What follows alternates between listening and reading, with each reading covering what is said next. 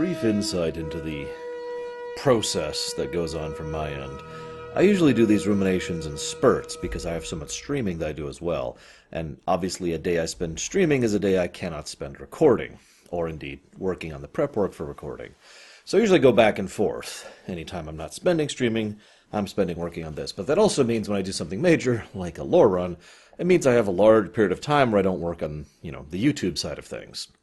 I bring that up because it's actually been close to a month and a half, probably closer to like 4.5 weeks, something like that, since, or I guess 5 weeks now, since I saw episode 2, the one before this, which I think was The Circle. I don't even remember. The one that went live last week.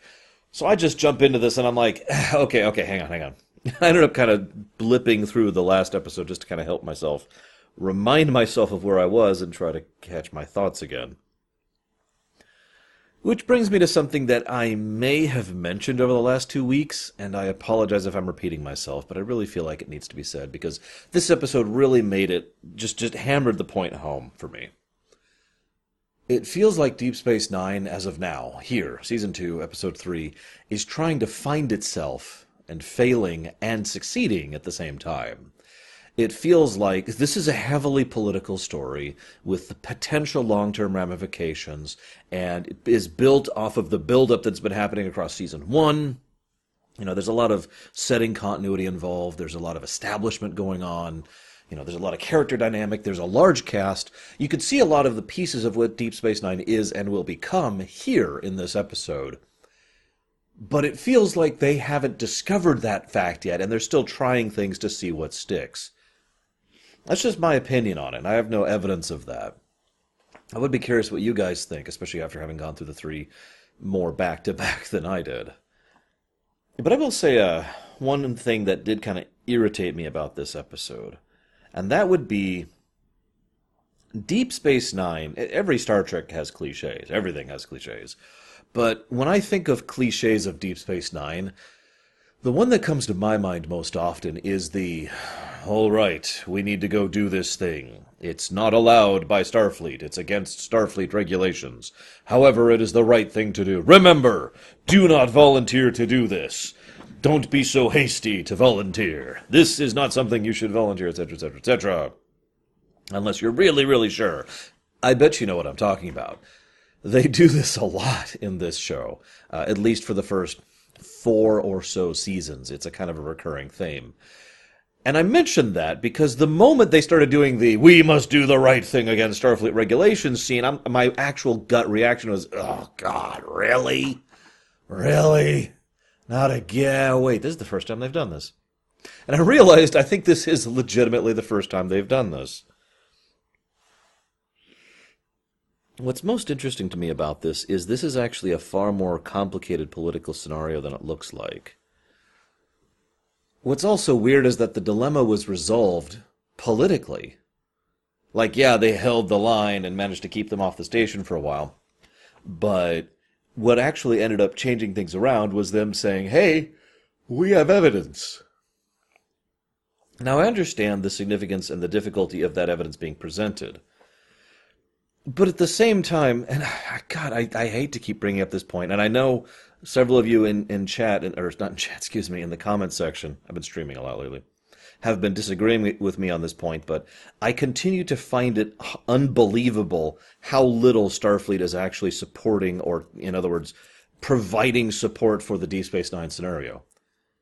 Wouldn't it be relatively easy to have, one medium-sized cruiser, like assigned to the sector, so that something like this pops up and they'd be like, because politically the whole point is, well, the Federation's being kicked off because the government wants us kicked off. That makes sense. However, we're pretty sure there's a third party intervening in the internal politics of Bajor. Now, we know, provably, that that's something that the Federation is okay with intervening in, to prevent intervention from another party. We saw that in the episode's Redemption, back in TNG, right? So, you'd think it would be within Federation policy and regulations to say, oh, hang on, we have some other evidence to present to you. Now, yes, that maybe that wouldn't be received as well as it is, but my point is, anything that might make that evidence less likely to be received is the exact same as what actually happened. The only reason that, I mean, I'm sorry, I'm saying this wrong.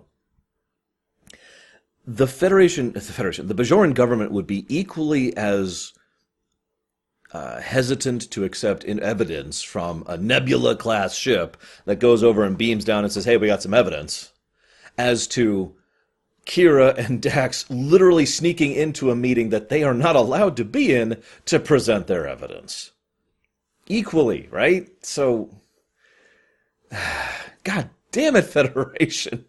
I know it's the frontier, but Jesus, don't you have one ship you can assign out here? Just one? I mean, they're still using runabouts. It's actually a plot point and a character point that they literally don't have enough seats to get people off the station, because all they got is their frickin' runabouts. Okay, I'm done. I'm not even mad at the episode per se, although this is arguably the fault of the writers, because to my knowledge this has never bothered to be explained in lore. They never bothered to say, and the Federation decided to be complete incompetent boobs because ...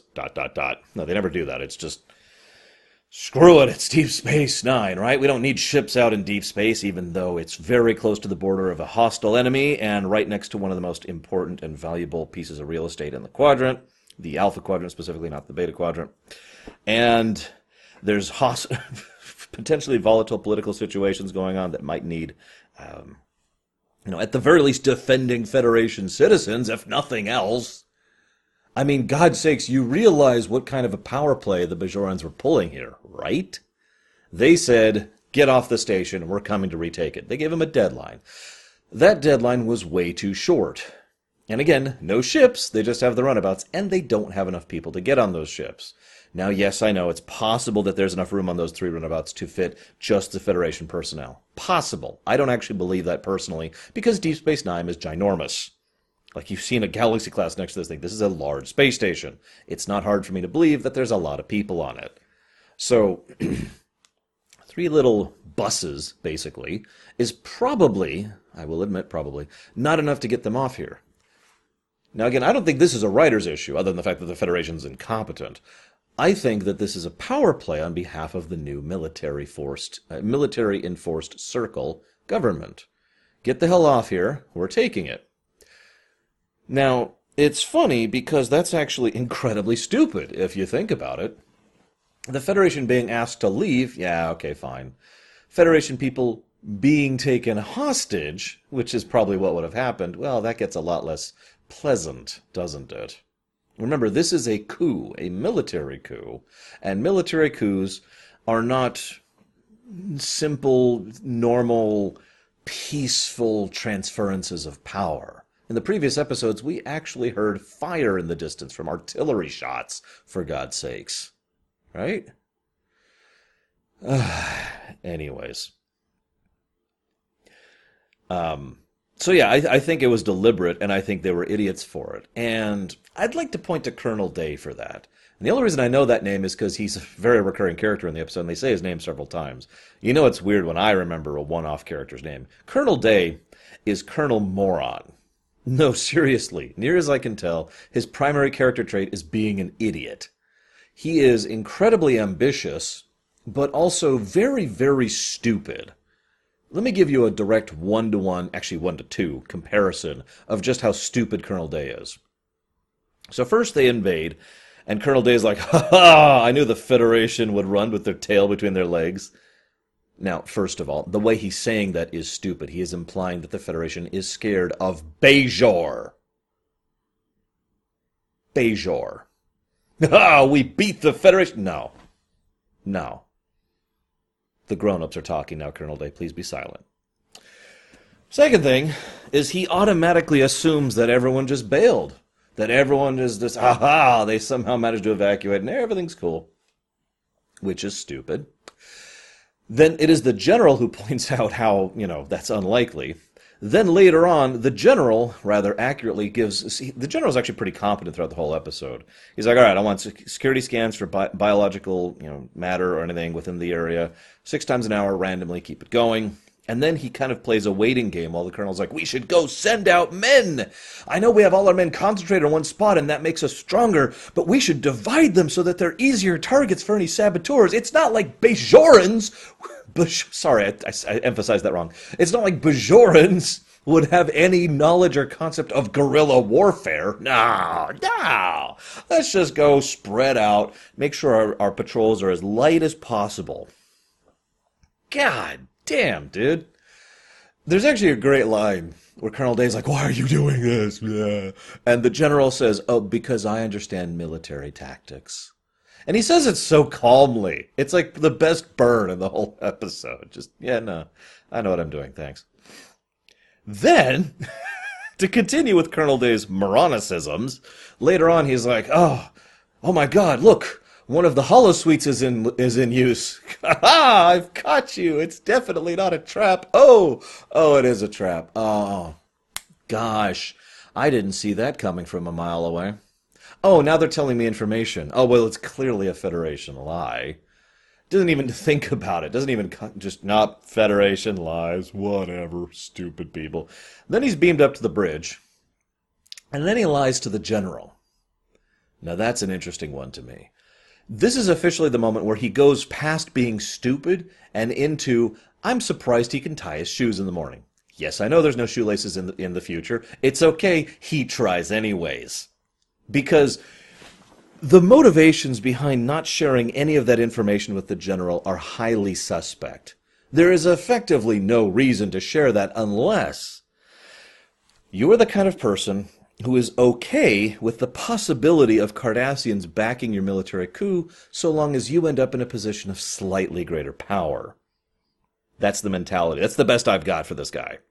If you assume he doesn't believe the Cardassian allegations, then he would just bring them up. Yeah, they just told me some Cardassian crap, whatever. And that would be the end of it. Or if he believed it, but he was actually in on it, that would actually make more sense. But by all accounts, he is just that stupid. That he is so self-centered and so self-interested that he is totally cool with lying to everyone involved. Like, yeah, no. I promised them amnesty. That's why they let me go. Yeah. That's why nothing that would be involved in that amnesty or communication therewith is happening at all. Then he tries to shoot Sisko for what amounts to no reason other than, you took my ball away and now I'm upset. It's really interesting, by the way. I haven't talked much about the general. He's good. I like the general. He's cool. But I don't have much to say about that other than he's cool. But I do like the fact that the general admits, I will be asked to resign. And he accepts that. The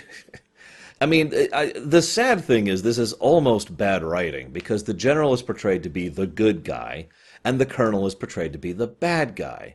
And they go just a little bit too far in both directions. The general is totally okay with, well, I shouldn't say totally okay, but he is willing to accept his failure and his removal from the military with some measure of dignity.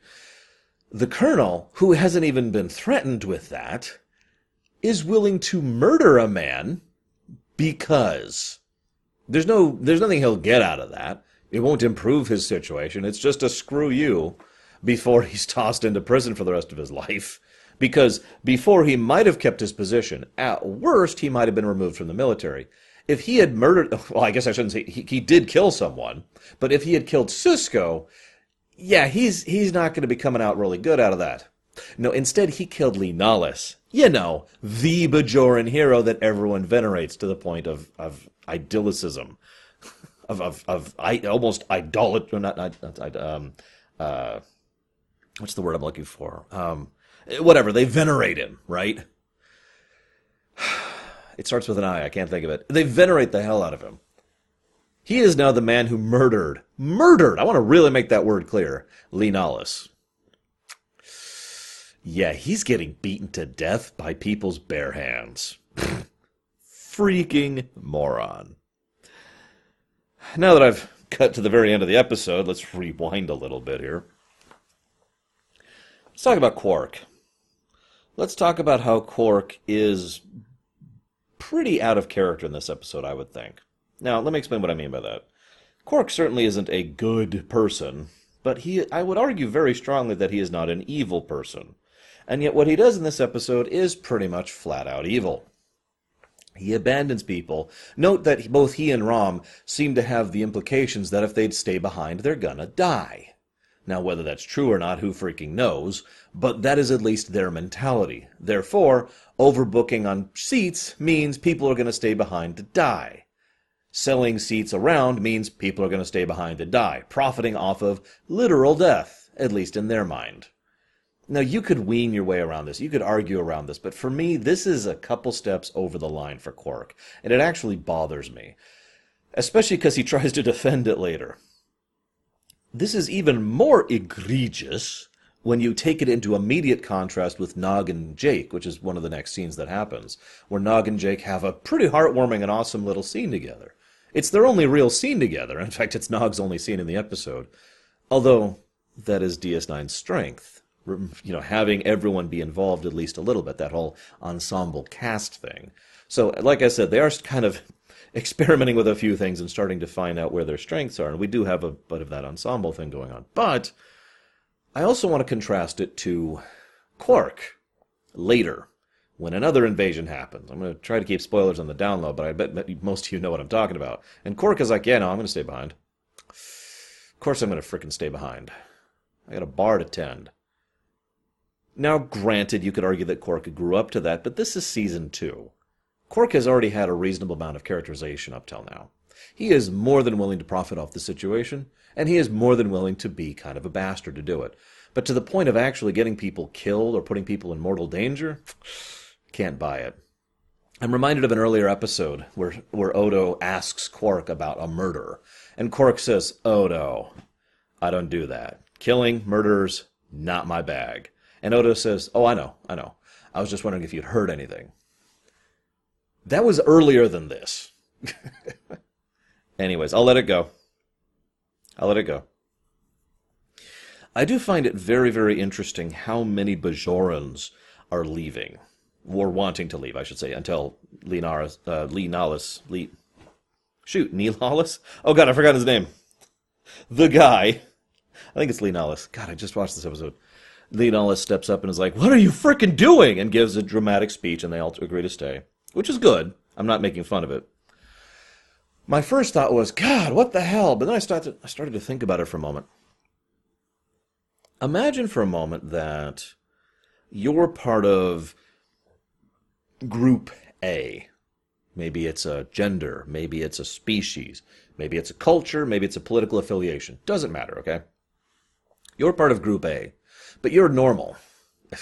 You know what I mean. You're everyday. You're not military. You're not a politician. You're not an elite commando. You tend to shop or yourself jum berries or whatever, right? So you have found out that other people of Group A have decided to launch a military coup which is going to be sweeping the place you live at. And you have the option to leave.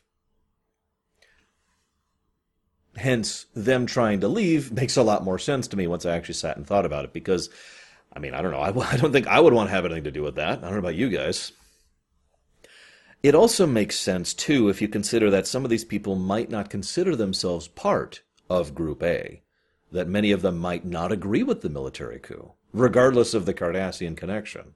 That some of them might be adamantly opposed to it. That some of them might, fear the return of a military regime in being in charge of their lives.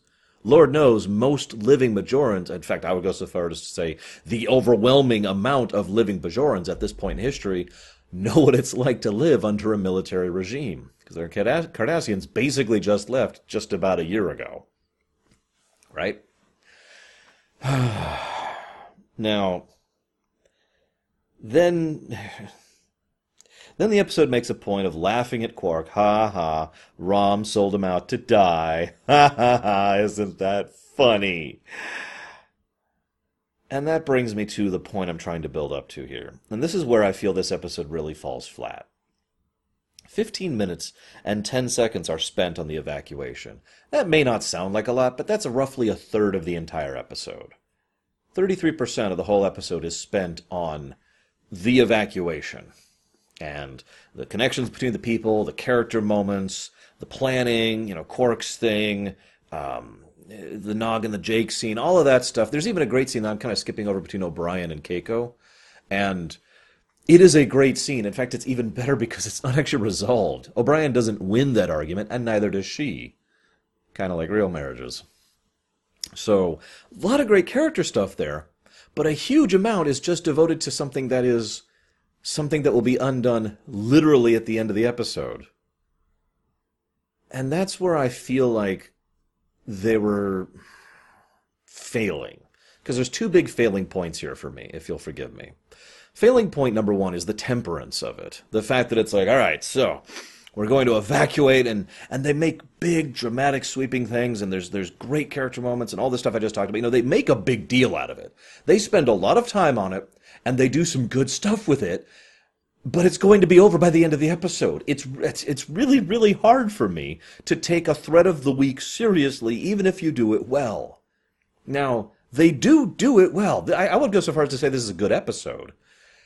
But it's like, I'm just sitting here like, okay, this would work better if, I don't know, they wouldn't be back for several episodes, or even many episodes. And again, those of you who've seen this show kind of know what I'm talking about. It's also funny because they spend less time on that evacuation than this one, if you'll remember. The second problem here is the fact that they keep trying to inject comedy into it. Mostly with Quark, but there are several scenes of levity throughout, and each one of these scenes of levity really messes with the tone for me. It's hard for me, it's not like you can't have levity inside a serious situation, but, like the ration scene later on, which I'll talk about later.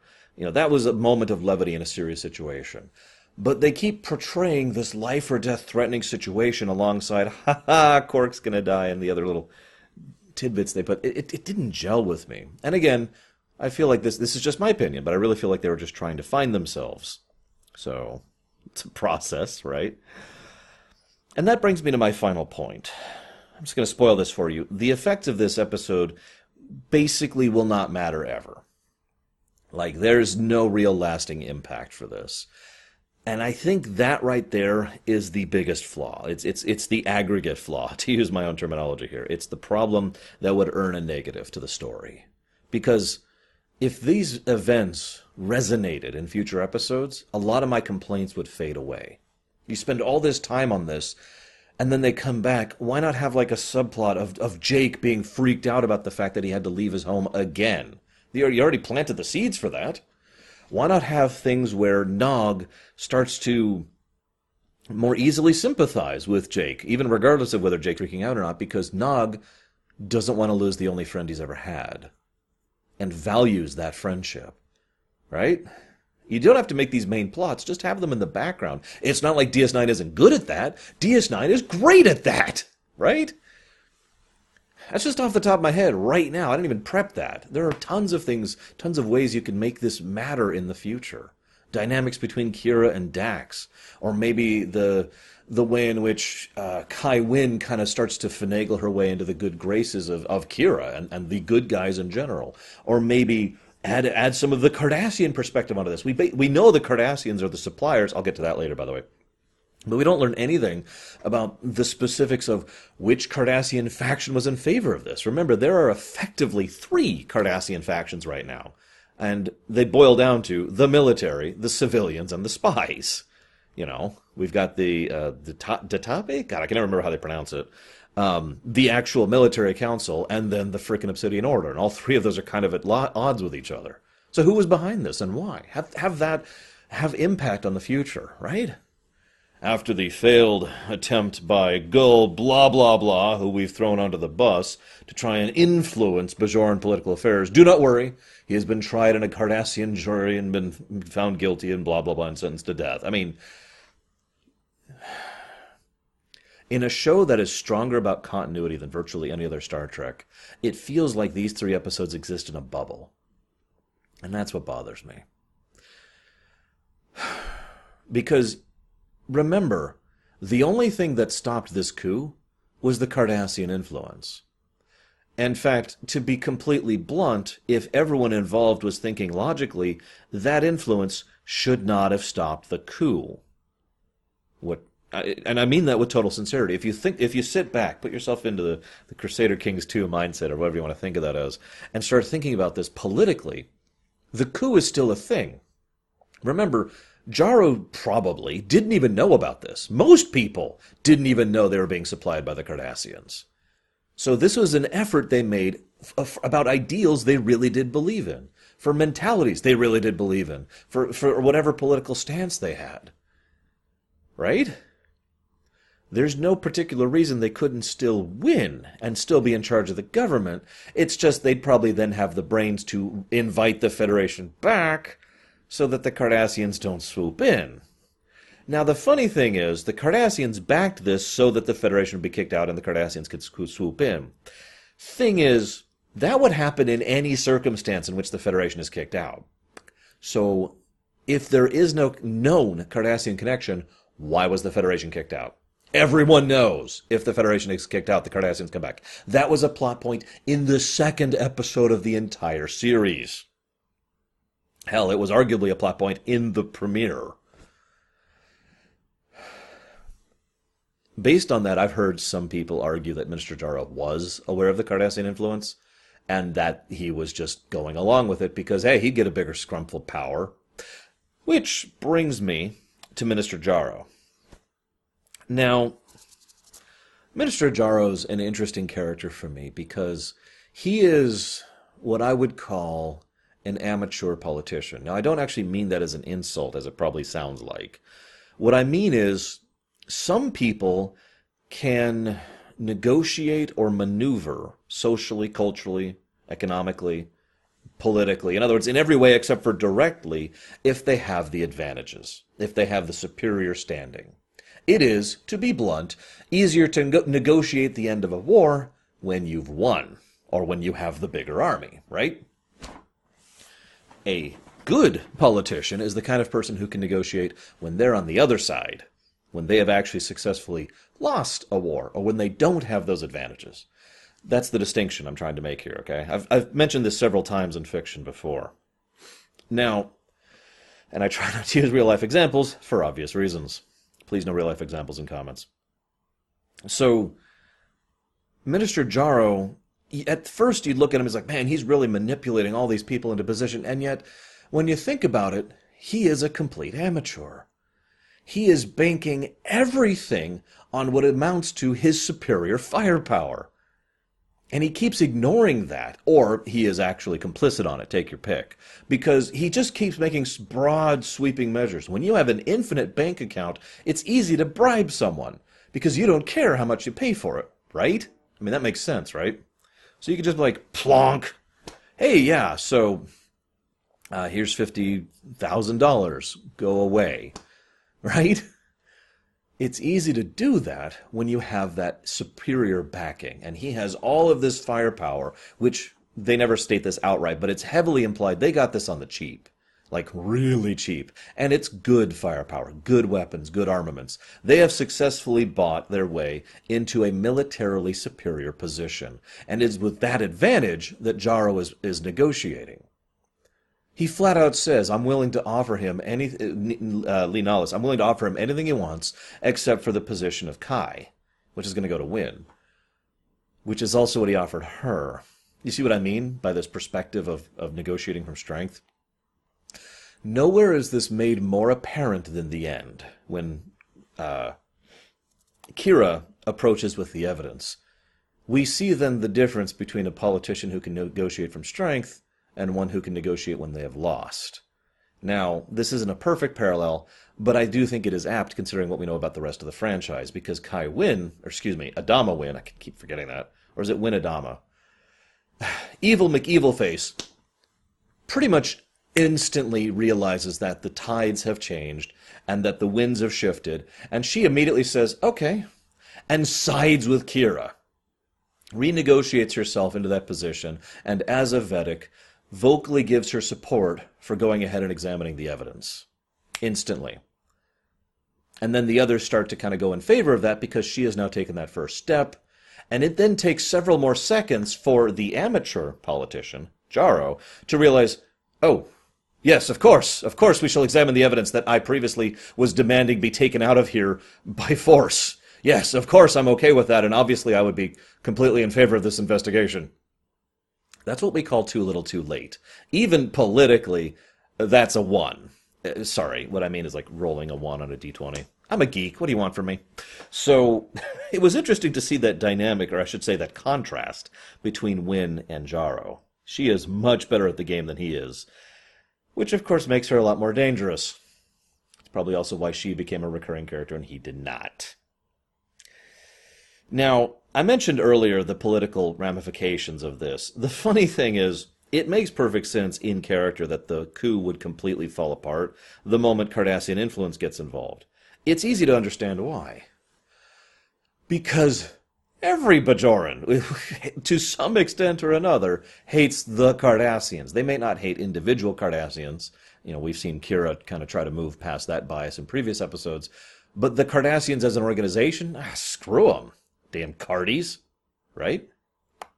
So, the moment you find out that a political or military movement has been backed by the Cardassians, that movement's gone. Like the Circle, there's a reason we never really hear from the Circle again. They disintegrate after this. They are tainted forever. I wouldn't be surprised if some people of the Circle were literally mugged or hanged or tried and sentenced to life in prison or whatever, whether vigilante or legislative justice was put upon them because they hate the Cardassians. And that's even funnier when you consider most of them probably weren't aware of the connection. Which brings me to another point. It would have been interesting to me, and obviously this is not how this is structured at all, if the Cardassians willingly put their support by someone in a clandestine way, but hoping it would be found out in order to tarnish a particular group, knowing the way the Bajorans would react to that. That's how you'd really manipulate that situation. Imagine if the good guys, or whatever you want to call them, obviously the Circle are a bunch of terrorist freaks, but imagine if you had a good guy faction of the Bajorans, and they're gaining more support, and they've got these funds, and they've got these supplies, and, by the way, they're being supplied by the Cardassians. That's the end of that group. Yeah. Anyways, God, I'm kind of going everywhere in my notes here. Forgive me. I love Deep Space Nine. It's great to talk about it. I'm glad for your indulgence on this. I guess I'm going to just skip down a little bit. I've talked about the General. I've talked about the Jaro. I want to talk about rations. I know this is a weird thing to touch on, but hear me out. One of the things I've always liked to think is that when greed and quarterly profit reports are removed from the equation, I'd like to think we'd accomplish some really awesome things in real life. Now, I know that sounds like a stupid thing to say, and very idealistic and very stupid. And that's okay, you can totally think that. But let me explain my perspective slightly differently. If you are playing a game of civilization or whatever, you are interested in the, well, assuming you're a decent person and not a horrible monster, you are interested in the well-being of your civilization as an aggregate, right? I mean, that makes a degree of sense. So even if you tick the checkbox that says free market, you are still trying to make things and design things that are good, well-designed, and accomplish their function, right? Now, that's not how that works in real life. The United States, or Britain, or Germany, or Russia, or Australia, or Wakanda do not actually sit down and say, we want to make a frozen meal that actually contains proper nutritional value and still tastes good. I almost guarantee that that kind of technology is in our grasp now. It'd probably be expensive. I would imagine it would be expensive. I don't actually know. I'm still guessing here. But I'd like to think that we could make those kinds of things now. Now, probably not to the extent of Star Trek, you know, that whole 3-day time-released ration thing. That sounds awesome. I would love to have that in real life. You kidding me? When I'm doing my long, week-long lore run streams, that'd be great to just nom nom and not have to think about eating for the next couple of days. I'm sure some of you could see circumstances for wanting that too. But we don't have that. We have stuff that's designed to either taste good or be cheap or both, and or be, long-term preservatable, things that are going to make more money rather than things that are going to be a good product. And that's why I mentioned that earlier thing. This isn't me trying to preach, by the way. This is just me saying how this is something I've considered before and how awesome it would be if there was like somewhere where I could just go buy legitimately awesome food that is designed to be really awesome food rather than to make money out of me, you know? Because I would totally buy the hell out of those rations. Another point I want to bring up, though. Anybody who's been in any kind of military service at all, even like something like the National Guard, at least here in the States, always has the same thing to say about the rations. They're terrible. I've actually tried some myself. I agree, they're terrible. Now, they are very, very efficient. They do actually accomplish a lot of things nutritional, but they are basically like eating death in like little wafer tack form, or whatever you want to call that. I don't even know what to call that. Biscuits, maybe? I don't know. I bring this up, though, because one of the things I've heard from a lot of people is that you get used to it. You kind of get acclimated to it. And I can speak to personal experience of exactly what that's like. I ate paper for a period of my life, don't ask. But I love the idea that O'Brien, someone who spent his time, metaphorically speaking, in the trenches, would grow to like the rations, and especially as an engineer, would grow to appreciate them, even admire them. Then we have Bashir's comment. I'm not going to spoil anything. All I'm going to say is that I find it really amusing that Bashir was able to make something that does the same thing that tasted good. Because, God's sakes, you'd think the Federation would be able to make really good food that tastes good. Now, yes, I know it's kind of a recurring theme that they actually brought up in Deep Space Nine and nowhere else, that real food tastes better than replicated food. We'll talk about that when we get there. Let's just leave that for later. I don't think that's related to this particular comment. I'm looking at my notes here about the rations to see if I missed anything, and one of the notes here is that Colonel Day really is an idiot. So then, I don't have much to say about Kira and Dax's sequences. It's good stuff. They have decent chemistry, not the best. Apparently it was really rough for both actresses because it was a really unpleasant work environment, working in this tiny, tiny little thing where stuff was constantly happening around them. So props to them on that one. And I'm just looking at this stuff here. So yeah, it looks like we're pretty much towards the end. So I want to mention two last things. Looks I want to talk about Bareil. I want to talk about Lee Nollis. God, I hope I'm getting that name right. I should just look up his name. Hang on. What's your name? Because I'm so stupid, I can't even remember a name of an episode I just watched. It is Lee Nollis. I am correct. God, stop doubting yourself, Laura. Lee Nollis is who I'll talk about second. I want to talk about Bareil first. Because I mentioned earlier that Vedek Bareil is still a politician. That he still plays at politics. He's just not incredibly selfish or evil about it, like someone else I could mention. Now, I actually agree with that. Well, obviously, I agree with my own statement, but it's interesting to see him here wholeheartedly throw his support behind this gesture. Now, this is probably my cynicism peeking through here, but what I am seeing is a man who legitimately believes this, and who legitimately believes this needs to happen, but is enough of a politician to want to be the one to bring out the news. People are not going to soon forget that Vedek Bareil was the one who bravely sheltered the Kira, hero of Bajorans, and Dax, a Starfleet personnel, into the assembly so that the true nature of the Cardassian involvement could be brought to light. He's going to get some brownie points from this, is what I'm trying to say.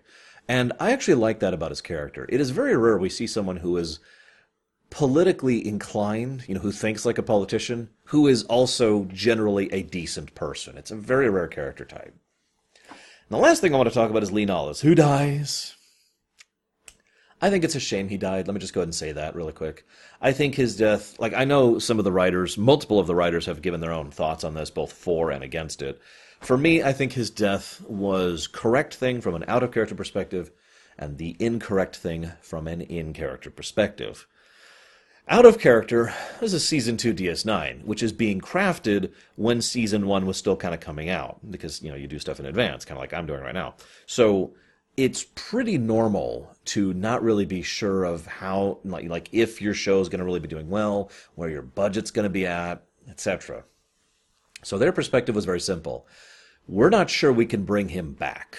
We're not sure we're literally going to be able to afford to bring Lee Nollis back as a recurring guest star. So we have to kill him off. Otherwise, it's just this giant plot hole we're leaving there. You know, what's going on with Lee Nollis in the background, right? Thing is, and again, that was the correct choice. It's the same choice I would have made for the same reason. I'll admit that freely. Thing is, DS9 later solidified its budget to do well. And so they brought in a character named Shakar. Some of you probably know who I'm talking about already.